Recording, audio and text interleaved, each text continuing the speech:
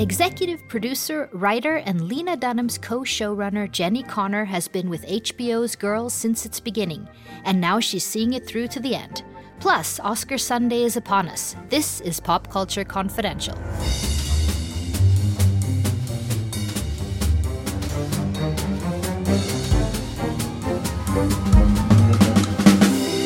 Hi, I'm Christina Yerling-Biro. Thanks for listening. So we are down to the wire. Oscar Sunday is around the corner, and here on Pop Culture Confidential, we're getting our last super insider tips for winning our Oscar pools. From senior editor at New York magazine Vulture, Kyle Buchanan. He's had his eye on the race all season. But first, I have wanted to talk to this groundbreaking writer and showrunner since I started the show, so I'm really thrilled that this is happening. Jenny Connor got her start writing on Judd Apatow's Fox sitcom Undeclared. She ran several network shows and has also been a script doctor, with her specialty being to flesh out female characters. I'll ask her about that one later. Then she saw a movie that blew her mind, Tiny Furniture by actor-director Lena Dunham. Their agents got them together and some kind of magic happened. Jenny Connor would become writer, co-showrunner, and executive producer on a show that can only be described as groundbreaking, Girls, the HBO comedy about Hannah Horvath, played by Lena Dunham, and a group of Brooklyn 20-30-somethings, now in its 5th season. Love it or hate it, this show has been a force in the cultural dialogue. Award-winning and unapologetic look at women, relationships, sex, love, hate, friendship, all done with wit and intelligence, and not without controversy. The producers have announced that Season 6 will be its last, but we have a little bit of a way to go. Season 5 just aired its first show, with Marnie, played by Allison Williams, taking a big step into adulthood, marrying her boyfriend Desi, and with all the friends in attendance. Everywhere I go. Yes, I am only 25 and a half years old. With me. You know when people say that you can't run away from your problems? Well, I moved away from mine, and it worked, so people are so wrong. Why are you being so mean to me? I'm always mean to you. Yeah, but usually it's way nicer. I have to go. Hannah's having a gay emergency with her gay dad. Hey, that's not how work works! You have to tell Hannah that she's been so inappropriate all day. Wouldn't you rather do that? That kind of just seems like something that you would, like, really enjoy doing. I just want you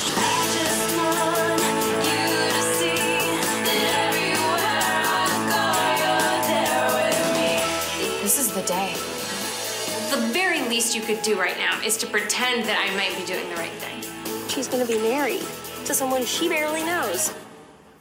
You look so beautiful. My makeup is insane. It's not insane, okay, if we just take it down a little around the face. And just this year, Jenny Connor and Lena Dunham also started The Lenny Letter, a feminist pop cultural newsletter with personal texts by Dunham, Connor, and contributors such as Jennifer Lawrence talking about the pay gap for women, as well as interviews with Hillary Clinton, Gloria Steinem, for example. Lenny Letter has no comments section, and its mission is to make the world a safer place for women. Or in Connor and Dunham's own words, a snark-free place for feminists to get information on how to vote, eat, dress, fuck, and live better. I'm really honored to talk to Jenny Connor. Thank you so much for being here. Thank you for having me. I'm thrilled. I just want to tell you that my 11-year-old daughter announced yesterday in the car on the way to school that if Donald Trump wins, we're moving to Sweden. And I asked her why, and she said, I've done some research, and everyone's happier there. Okay.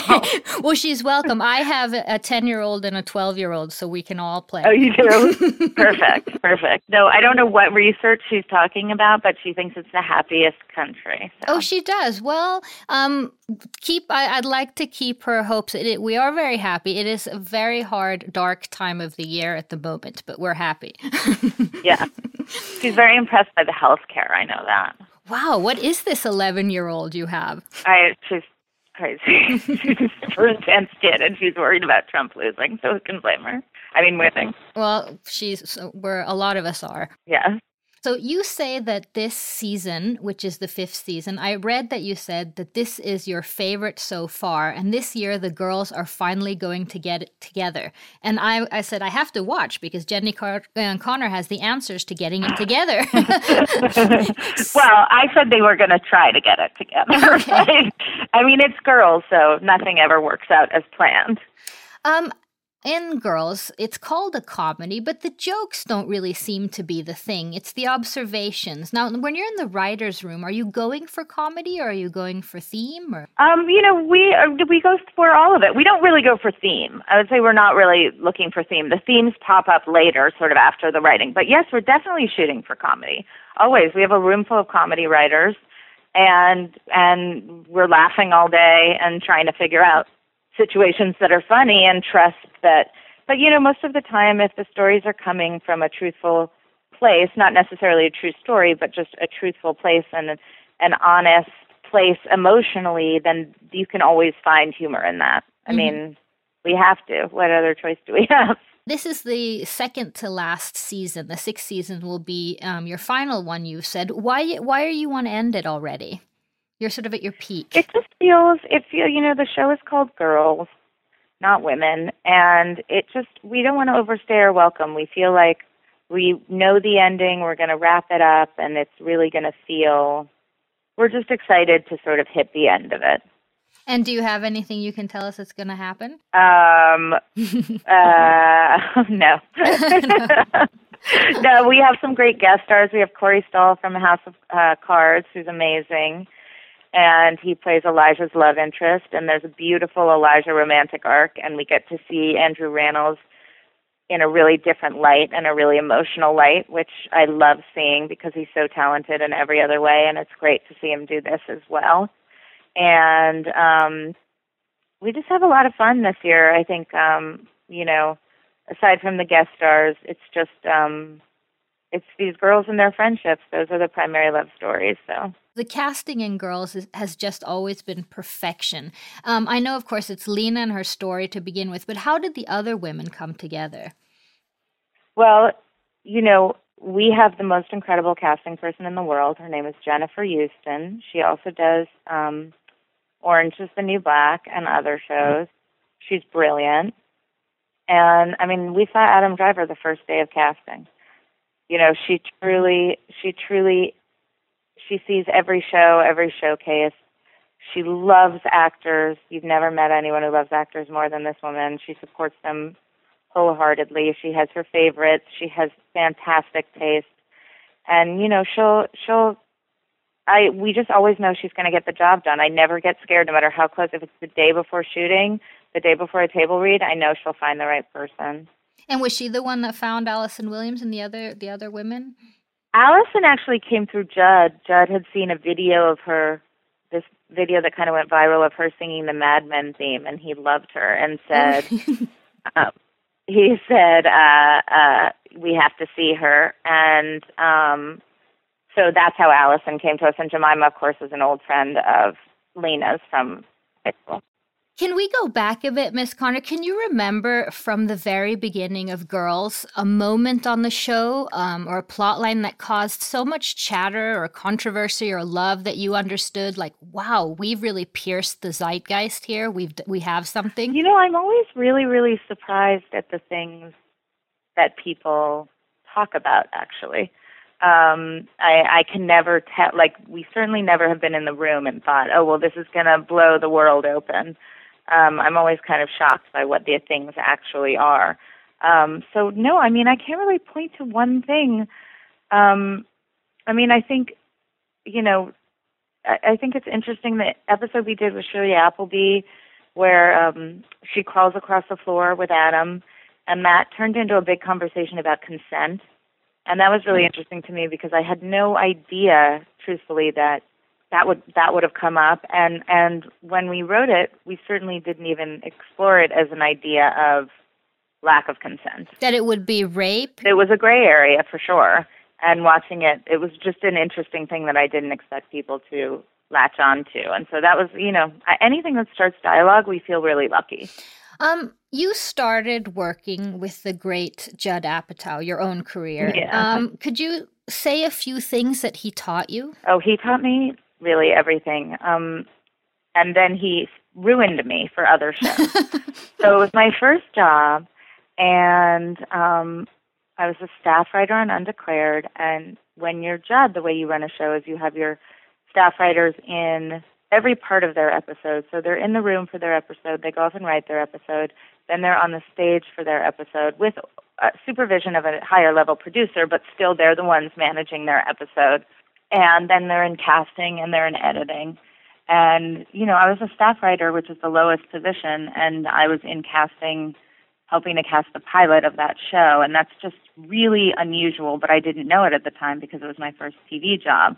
So I thought all television was like that. And when Undeclared got canceled and I had to find another job, I was very disappointed in the way the TV system worked. But I knew that when I had my own show, I would run it the way Judd did, which I always have. And now I get to run it the way Judd did with Judd, which is the dream.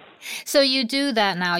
It's more inclusive for everyone in the room. Yeah, I mean, that's the only way people can learn to actually produce themselves. And early on after the Judge, you were also a script doctor. And I understand that your speciality was punching up female characters. Now, what does that mean? Okay, so what happened was a lot of times with these movies, comedies and action movies, it's not really, I would not say it's anyone's fault, but I would say the women wind up being sort of the least fleshed out characters by the time the movie starts in terms of script. They've worked a lot on story and other things, but they haven't really worked that much on the female character in a script. And so I would be brought in sort of at the final hour to help the female character and do rewrites, and even some of the movies that had started shooting, and I would come in and help. And it was very interesting, and I got to be on sets I never would have been on otherwise, like Transformers 3, which was a really fun and exciting and different world for me. But is it like the screenwriters and the people around that show are like, they have no idea what to do with the women? Or No, it's literally, that's what I thought it was going to be, but it actually just tends to be people running out of time. Okay. And so, in the subject of Transformers, for example, I worked closely with the writer, and he was just working on other stuff that I couldn't work on, like robots, and I was working in tandem with him on the female part. Okay, but he could put some time on the female part, not just on the robots. He could, but he just ran out of time, truthfully. And I do feel like that's the case with a lot of, on the ones I've worked on, it has just been at sort of the final hour, people saying, this woman could be a more fully fleshed out character. So at least everyone's trying. Right. And it was dialogue and things like that? Yeah. How would you describe your friendship with Lena? Well, she's, my closest friend. We text about 800 times a day when we're in the same room sometimes or on the same conference calls. And, creatively, we really get along and we have just a great time together. And we like to do the same thing, which is sort of a lot of times it's sitting in bed and eating good food and writing. You're a little bit older than she. I mean, you and I think are the same I'm a lot age. older than she is, yeah. But she's wise beyond her years, and I'm probably a little dumb for my years. Oh, I so doubt we it. meet somewhere in the middle.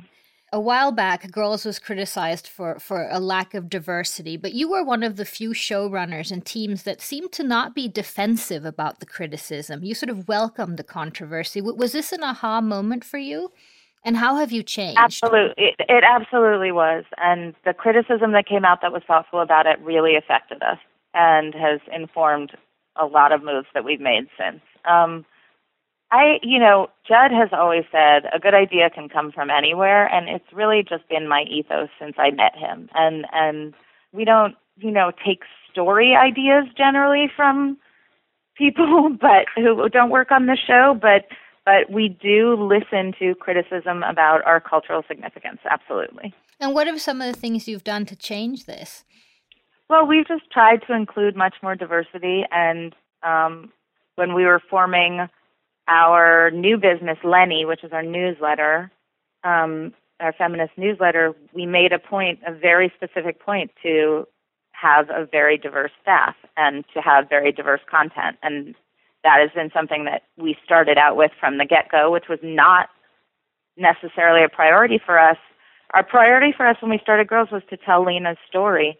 And a priority for us now, as we're trying to now go into politics and feminism, is to actually represent a little bit of what the actual world looks like. And so we've made it a huge priority for us in that. And you don't shy away from things that polarize, which I find so refreshing. This week, Lena shows support for Kesha and her legal battle. You've written an open letter to Trump and several of women's issues. Do you experience backlash at all? You know, one of the things that we did when we founded Lenny, our newsletter, is that we created it. It's in a newsletter format, and there's no comments. Mm-hmm. And so it's very hard for us to see backlash on that, which is great. And the truth is, we don't care. Like the Kesha story is so clear. There's no shade of gray. It's so awful, and anything we can do to bring light to it, we will. Will you explain that in case any of the listeners haven't understood the Kesha story?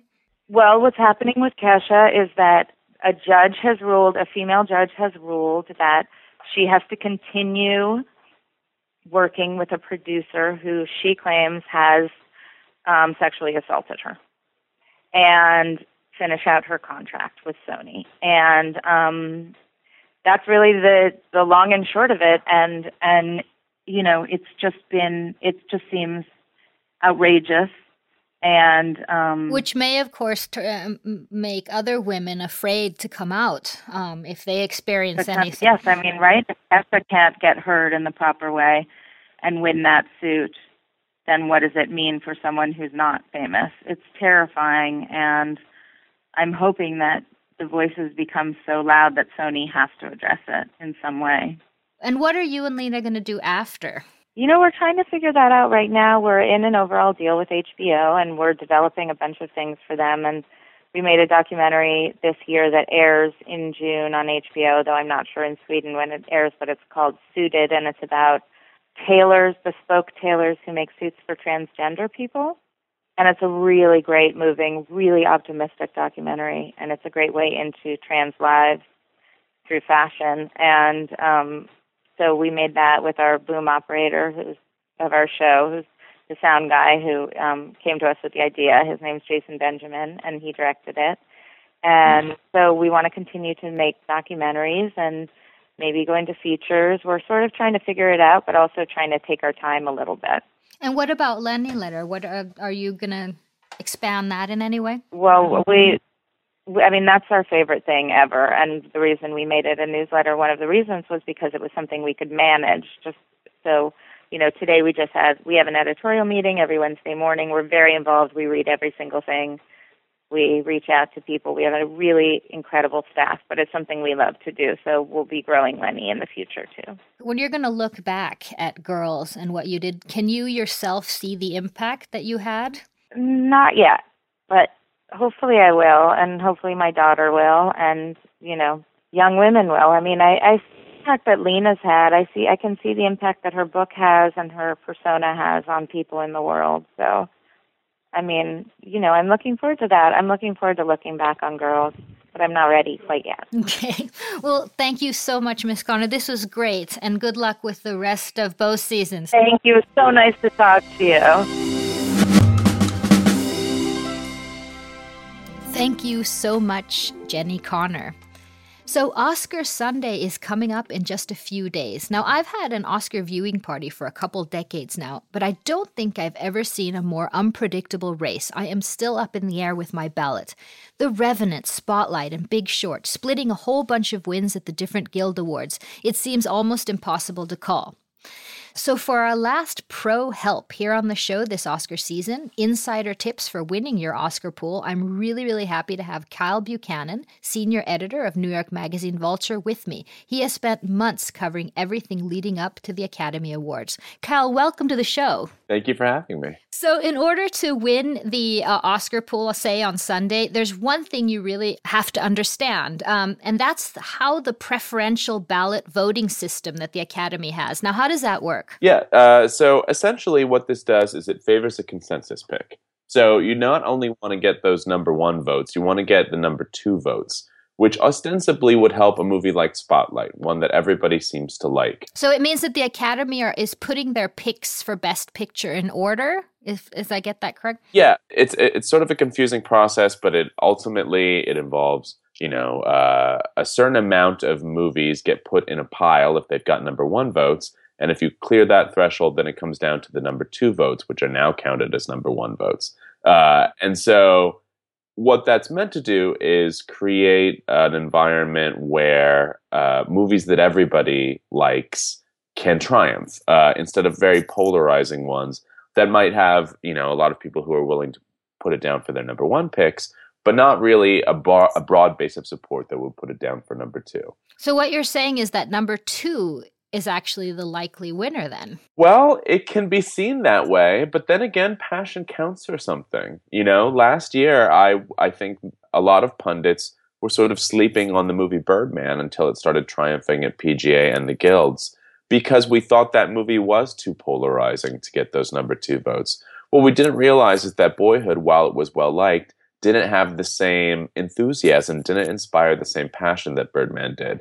So I think Birdman got enough number 1 votes that it almost didn't matter. And that's what makes me wonder this year, Christina, because, boy, you could make a number 1, number 2 case for and against any of the 3 top contenders you named. And I go back and forth. I'm curious to see if even having this conversation is going to make me realize what I think is going to be the eventual Best Picture winner, because from hour to hour, I come up with a new idea. But I keep thinking like a movie like The Revenant, either I may be wrong, but either you love it or you don't like it all that much. So either you're putting it at number 1 or you're putting it like at number 5 or something for, this was a magnificently beautiful picture or something. But if enough people put it at number 1, that's what's going to matter. And I think a precedent was set for that last year with another Alejandro González Iñárritu directed movie, Birdman.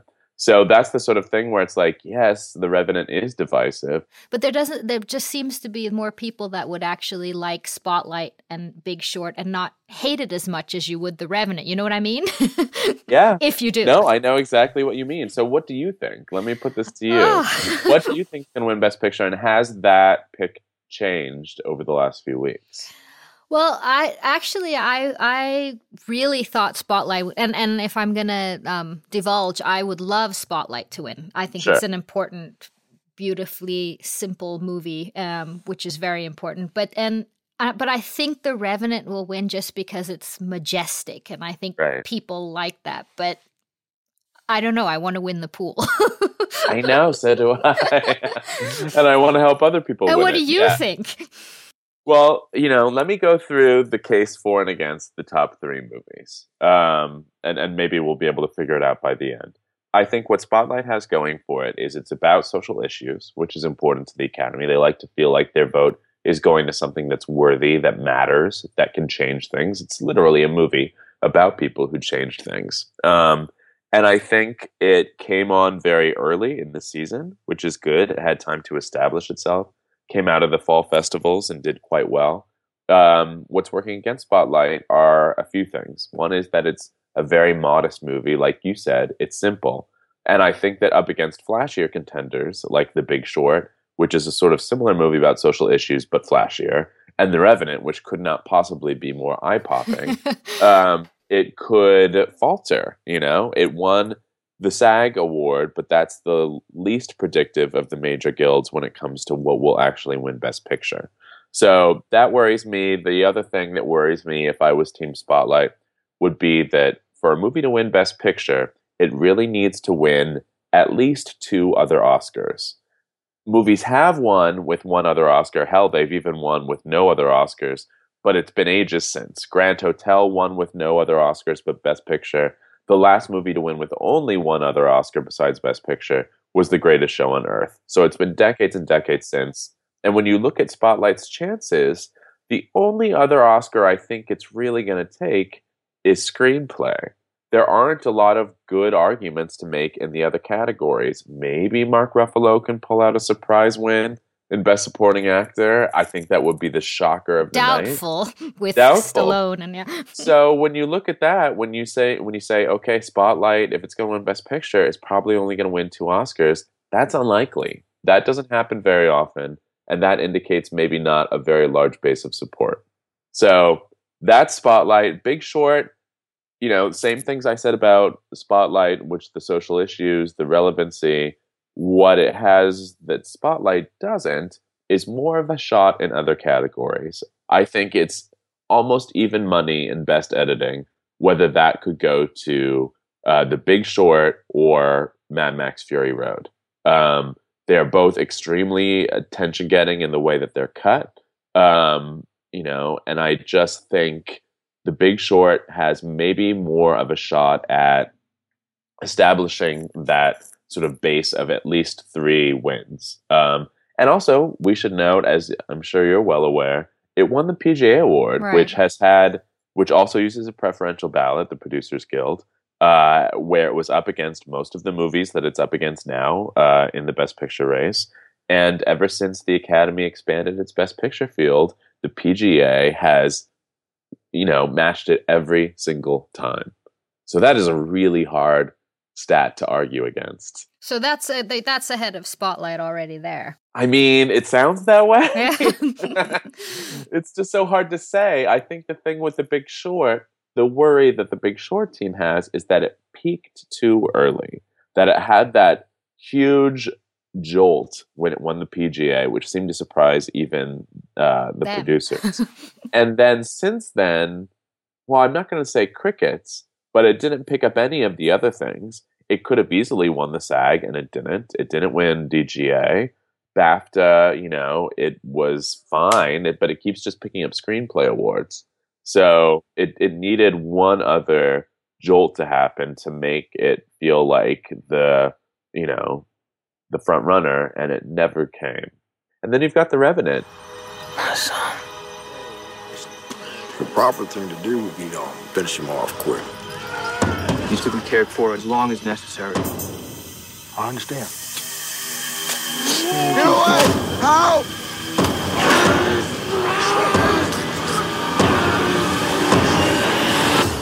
What happened? We did what we had to do.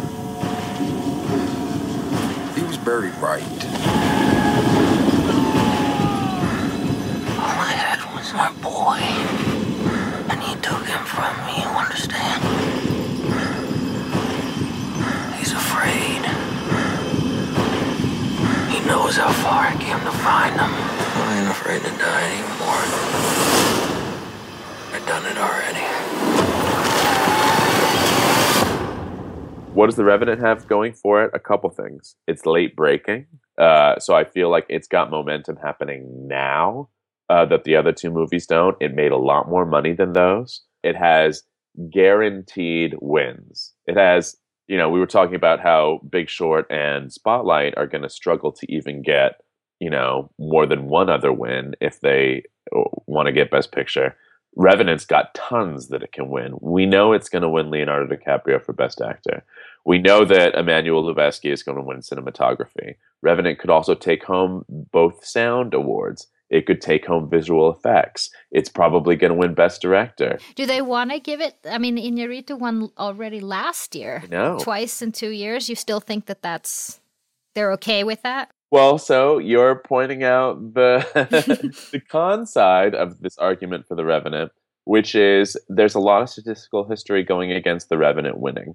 One, the fact that Iñárritu would direct or would win back-to-back Best Director Oscars, that almost never happens. What has never happened is the same director directing 2 Best Picture winners back-to-back. That would be unprecedented. That would put him in the pantheon. And I don't know that the Academy, which often likes to spread the wealth, would go there that fast. I think the other 2 things that are sort of working statistically against The Revenant are it didn't get a screenplay nomination. Again, very hard to win Best Picture without that. Last one to do it was Titanic. And it didn't get a SAG nomination for its outstanding cast. Last movie to win Best Picture without that was Braveheart. So we're working using movies that came out quite a long time ago to provide a comparable case to The Revenant. It would be unprecedented in lots of ways if it wins. However, when I name all those Oscars, that it's almost certain to win, boy, doesn't that seem like I'm making the case for it? So if you would have to put it down today, would you do Revenant? Listen, I'll say this. I really liked The Revenant, actually. Do I prefer Spotlight? Yes. Would I rather see Spotlight win? Yes. So what I usually do if it's a race that comes down to where I could go 50-50, either way, either thing could win, I will usually vote for the one that, if there's one that I would like to see win more, I won't vote for it in my Oscar pool. Right. I'll vote for the. So that way, no matter what happens, I'm satisfied. Now, to an extent, I can do that this year. While I prefer Spotlight, I can put down The Revenant, but then there's The Big Short too. So who knows? I feel like in talking to you, the safest money would be to put it on The Revenant. But then, there are all those things, all those historical precedents that would caution against it. So I don't know. It's exactly like you said when we started. Like, this is the wildest, craziest Best Picture race I can remember. And I mean, there's literally no chance of Room or anything else getting in there, right? I just don't see room. No pun intended. I just don't see room for it. It was astounding that Room got that director nomination. Well deserved for Lenny Abrahamson, but not one that a lot of people were expecting. And he got that over, Steven Spielberg, over Ridley Scott. I don't think that those other movies have a shot, much as I would like to see, say, Mad Max Fury Road win Best Picture. That was my favorite movie of last year. I don't think it's got a shot. I think that its biggest shot, while it will win some of the below-the-line things it's nominated for, its biggest shot was George Miller in Best Director, and the fact that Iñárritu took that makes me, at the DGA, makes me think that Miller doesn't have a very good shot. When there is a Best Director, Best Picture split, it tends to favor the director who directed the most technically arduous movie. And while I thought that was George Miller, I think that people feel, especially because of DiCaprio's narrative, that movie was so hard to make, that it was actually Iñárritu, and he's benefiting from that. Well, it's just the bear, right? The bear is confusing everyone. Listen, that bear might even win them a visual effects Oscar, which is really notable considering how effects soaked the other movies are. Yeah, compared to Mad Max and Star Wars is a little CGI heavy, but Mad Max, the fact that people are saying The Revenant might take visual effects is quite surprising. Yeah. I mean, even though the bear is great, it's... We're talking about the three-way race in Best Picture, and I'm just as intrigued by the three-way race in visual effects. Because there you've got a movie like Star Wars where it's filled with visual effects. I mean, while the director J.J. Abrams has been talking about how he wanted to return to sort of the more practical effects of the first movie, like, let's not mince words, so many of those locations, so many of those effects, literally two of the important supporting characters are created in a computer. So it has the most effects. Then you have Mad Max, which, while it does have its fair share of visual imaging, you wouldn't know it to look at it. That was one of the most galvanizing things about that movie, is that it looked like everything really happened. It had a physical reality to it that was incredible, that people responded to. And that might be the thing that pushes it over the top. And then you've got The Revenant. Out of those three movies, Star Wars isn't going to win Best Picture because it's not nominated. Mad Max probably won't. Revenant very well could. When a movie that is, contending for Best Picture is in a category like that, it gives its nomination some additional heft, some weight. And that bear attack was, one of the gripping sequences of last year. That is what will be at the forefront of people's minds, although there are, computer-generated embellishments to the rest of the movie. Flaming arrows were not shot into people for real. That was a computer. And there are touch-ups here and there. But, yeah. So I don't know. Well, I have a feeling that it could all of a sudden be a whole bunch of stuff to Mad Max, including to George Miller's wife who's did the editing. I'm kind of thinking it's a good narrative of that. I know, I like that too. And George Miller is revered, especially amongst his fellow directors who think he's incredible. Not incredible enough, I guess, to give him the DGA award. But I was heartened that at the recent Oscar nominees luncheon, his name got practically the most applause out of anyone. and people were lining up to meet him. Maybe that's in part because he's in Australia and not so available, but he's just such a warm, wonderful man. He's created something that I think is going to be an action high watermark for decades to come. And I do think that it's got a good shot of winning several Oscars. You know, I think that hair and makeup, costumes, things of that nature, it has a very good shot at. It's possible that it could win the sound design awards, even though Revenant seems to be coming on strong for that sort of thing. So we'll see. And like you said, best editing. So we'll see. Well, I have a few actor predictions left, but I'm going to save those to the end. I just have a question about campaigning. You hear a lot of people saying Leo is doing such a great job campaigning. What does that mean? In Leo's case, in addition to the campaign, it helps that no other Best Actor candidate really took off. As soon as Steve Jobs tanked at the box office and its Oscar prospects started to dwindle, Michael Fassbender was out of the way and that basically cleared a path for Leo. It helps that in Leo's case, he is now in his 40s, which is a sweet spot for Academy voters.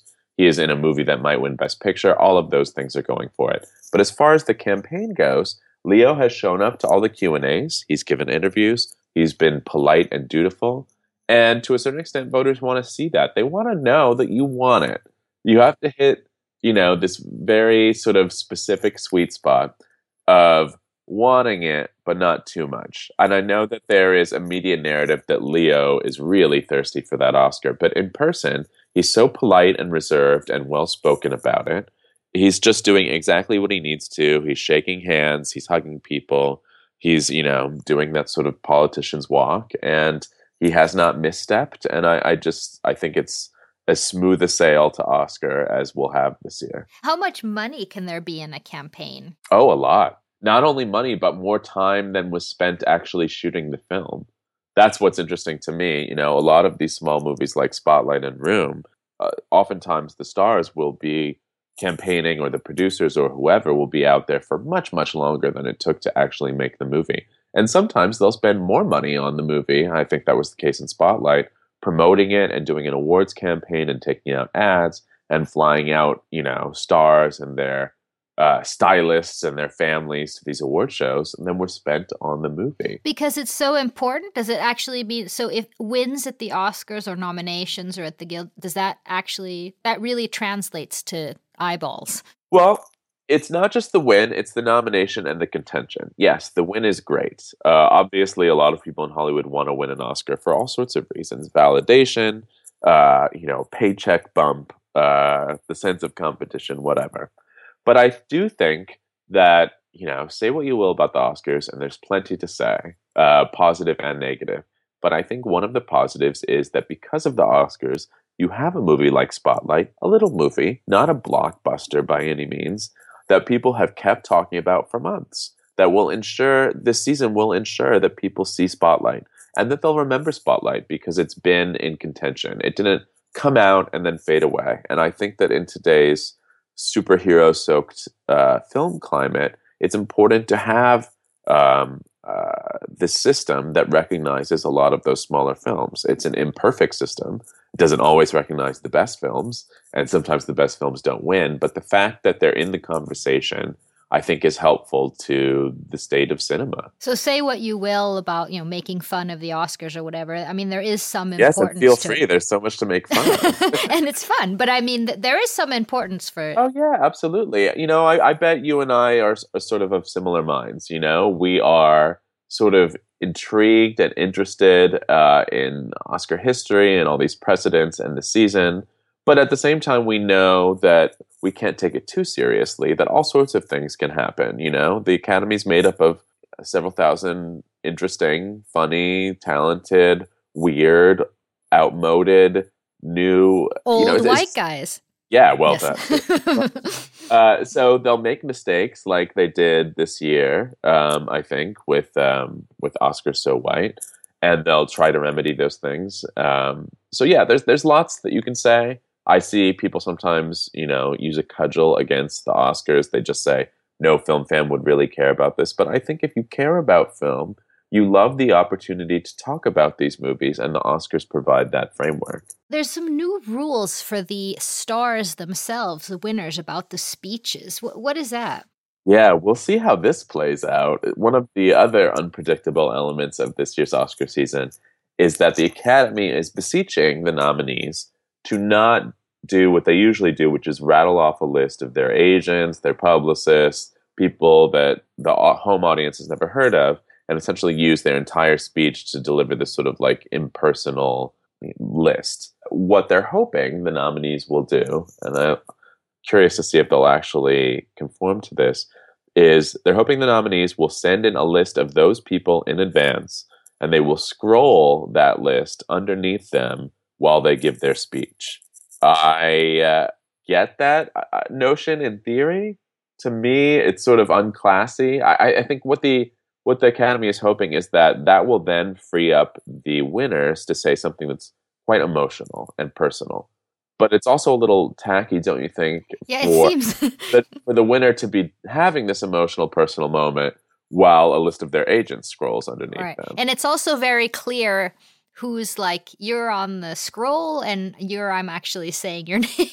Yeah, well, there's that too. And if, some of the early winners start thanking their agents, well, I think Leo will have to, and I think Larson will have to. But, so we'll see. But this is voluntary then. I guess it is. If you don't send in any names, there won't be a scroll. I'm curious to see who will actually do it. I talked to some of the nominees last month, and some of them knew about it, and some had no idea. They hadn't read the packet, I guess, that the Academy sends. But they were pushing that notion hard at the recent nominees luncheon. In fact, they were saying it would be even better for your agents if they were on the scroll, because you can take a still frame of that moment where your agent's name is there and you're catching this Oscar, and you can frame it and send it to him. Okay. So we'll see. A little gifty. Yeah. There are so many elements that are up in the air going into this year's Oscar cast, not just these races and who will win, but how they'll win, how they'll make their speeches, and what Chris Rock will say about it all. He's practically the only person who's barely touched the Oscars so white controversy. He's been holding his powder, I think, until the Oscars themselves. So this is going to be one to watch, for sure. This is exciting. But, okay, lastly, let's run through what you think about the actors categories. So, supporting actor, what do you think? I think it's Stallone. I was just writing about this, in fact. I do think it's Stallone. The only thing that gives me pause is the Screen Actors Guild did not nominate him, which is rare. It's rare that the eventual Oscar winner was not nominated by his own guild. It happens. It happened with Christoph Waltz, who won and was not nominated for Django Unchained. But that movie screened very late, whereas Creed, had already made almost $70 million at the box office by the time the SAG nominations were announced. So that concerns me, because I've heard from people, he's not the most beloved figure. Obviously, a lot of people have a very strong association with Sylvester Stallone, and he's terrific in the movie. This picture's from the 10th round of the first fight, right? I heard about a third fight between you and Apollo, behind closed doors. That true? How do you know all this? I'm his son. A great fighter once said, "It ain't about how hard you can hit. It's about how hard you can get hit and keep moving forward." See this guy here? That's the toughest opponent you're ever going to have to face. I believe that's true in the ring, and I think that's true in life. Now show me something. But, over a long career, some of it misspent, there's bound to be people who just aren't rooting for him, and I've heard from some of those people. Is Rylance the second? No, I don't think so. No. I don't think so. I think Mark Rylance is overrated by the New York and London audiences who know him as an acclaimed theater actor. Because I think that movie has basically retreated from view. I think that if there are two dark horses, it's Christian Bale, who actors revere, who is in a movie that could win Best Picture, and it's Mark Ruffalo, who actors love, who's also in a movie that could win Best Picture. Ruffalo in particular is interesting to watch because he's the only sort of cuddly presence in that category, which is filled with sort of remote character actors and troubled manly men.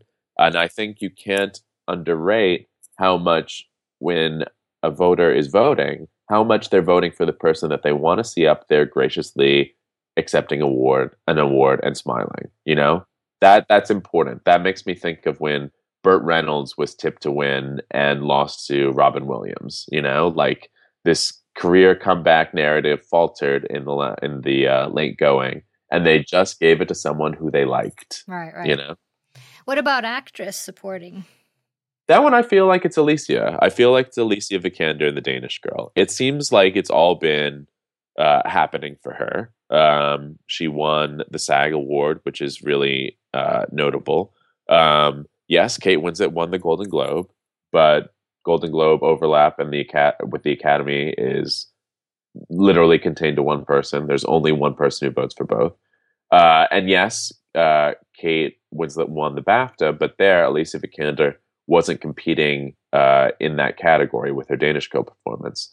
So while Kate Winslet is like, she's up there, I would put, if I had to pick a second person in that category, I'd pick her. I think it's Alicia's to lose. The Academy loves an ingenue. She had a fantastic year, a real breakthrough year, including her performance in Ex Machina and other movies. And I think that's essentially the thing that's going to clinch it for her. Yeah. Well, we're happy about that in Sweden. Yeah. She's been having a great award season. She's been learning a lot, and she's been getting to meet a lot of great people in Hollywood, and I think been having a good time.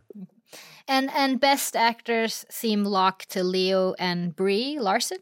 Yes, I agree. Yes. I mean, Leo for all the reasons we said, and Brie Larson, it just seemed to happen for her. It helped that two other ingenues who were potentially in contention for Best Actress, which are Alicia Vikander and Rooney Mara and Carol, ended up in the supporting actress category where they wanted to be. I think that's category fraud. I think they should have been in Best Actress, but once they weren't, that freed up room for Brie Larson. I think she's spectacular in that movie. I mean, you look at her competition, there's Cate Blanchett and Carol, which I don't know that Carol's going to win anything, and I think that Kate won so recently that she's just not at the forefront of voters' minds. You have Jennifer Lawrence and Joy. That's the only nomination Joy got. It's not going to happen. You have Charlotte Rampling in 45 Years, phenomenal performance, but she sort of shot herself in the foot with comments she made earlier this season on Oscar So White. And then you have Saoirse Ronan in Brooklyn, a really good performance. There are people who really love that movie. I think that's a contender, but I think that if it's a battle of the ingenues, it's Brie. Kyle, this was so much fun. Thank you. And I'm going to hold you to this and see what happens on Sunday and tweet to you on Monday. Don't hold me to it because I could change my mind. That's okay. The thing. I'm trying to give my best advice, but even as I say it to you, I'm like, oh yeah, maybe I'm convincing myself of something new. It's just a wild and woolly year like that. Well, thank you so much. I'll tweet you on Monday and see what happens. Thank you for having me. Thank you so much to Jenny Connor. Girls Season 5 is on HBO Nordic right now, and you can subscribe to Lenny Letter on lennyletter.com. And thank you so much to Kyle Buchanan, senior editor, New York Magazine Vulture, and you can read him there, but also hear him on the podcast The Award Show from The Vulture and The Frame. Let us know your predictions on @PodPopCulture on Twitter, or go to the homepage, popcultureconfidential.com, and we're on Facebook and Instagram and everywhere.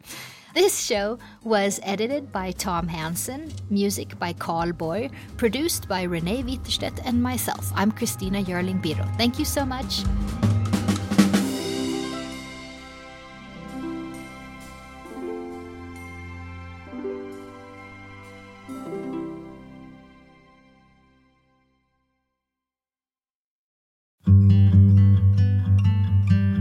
I'm Anne-Marie Kelly.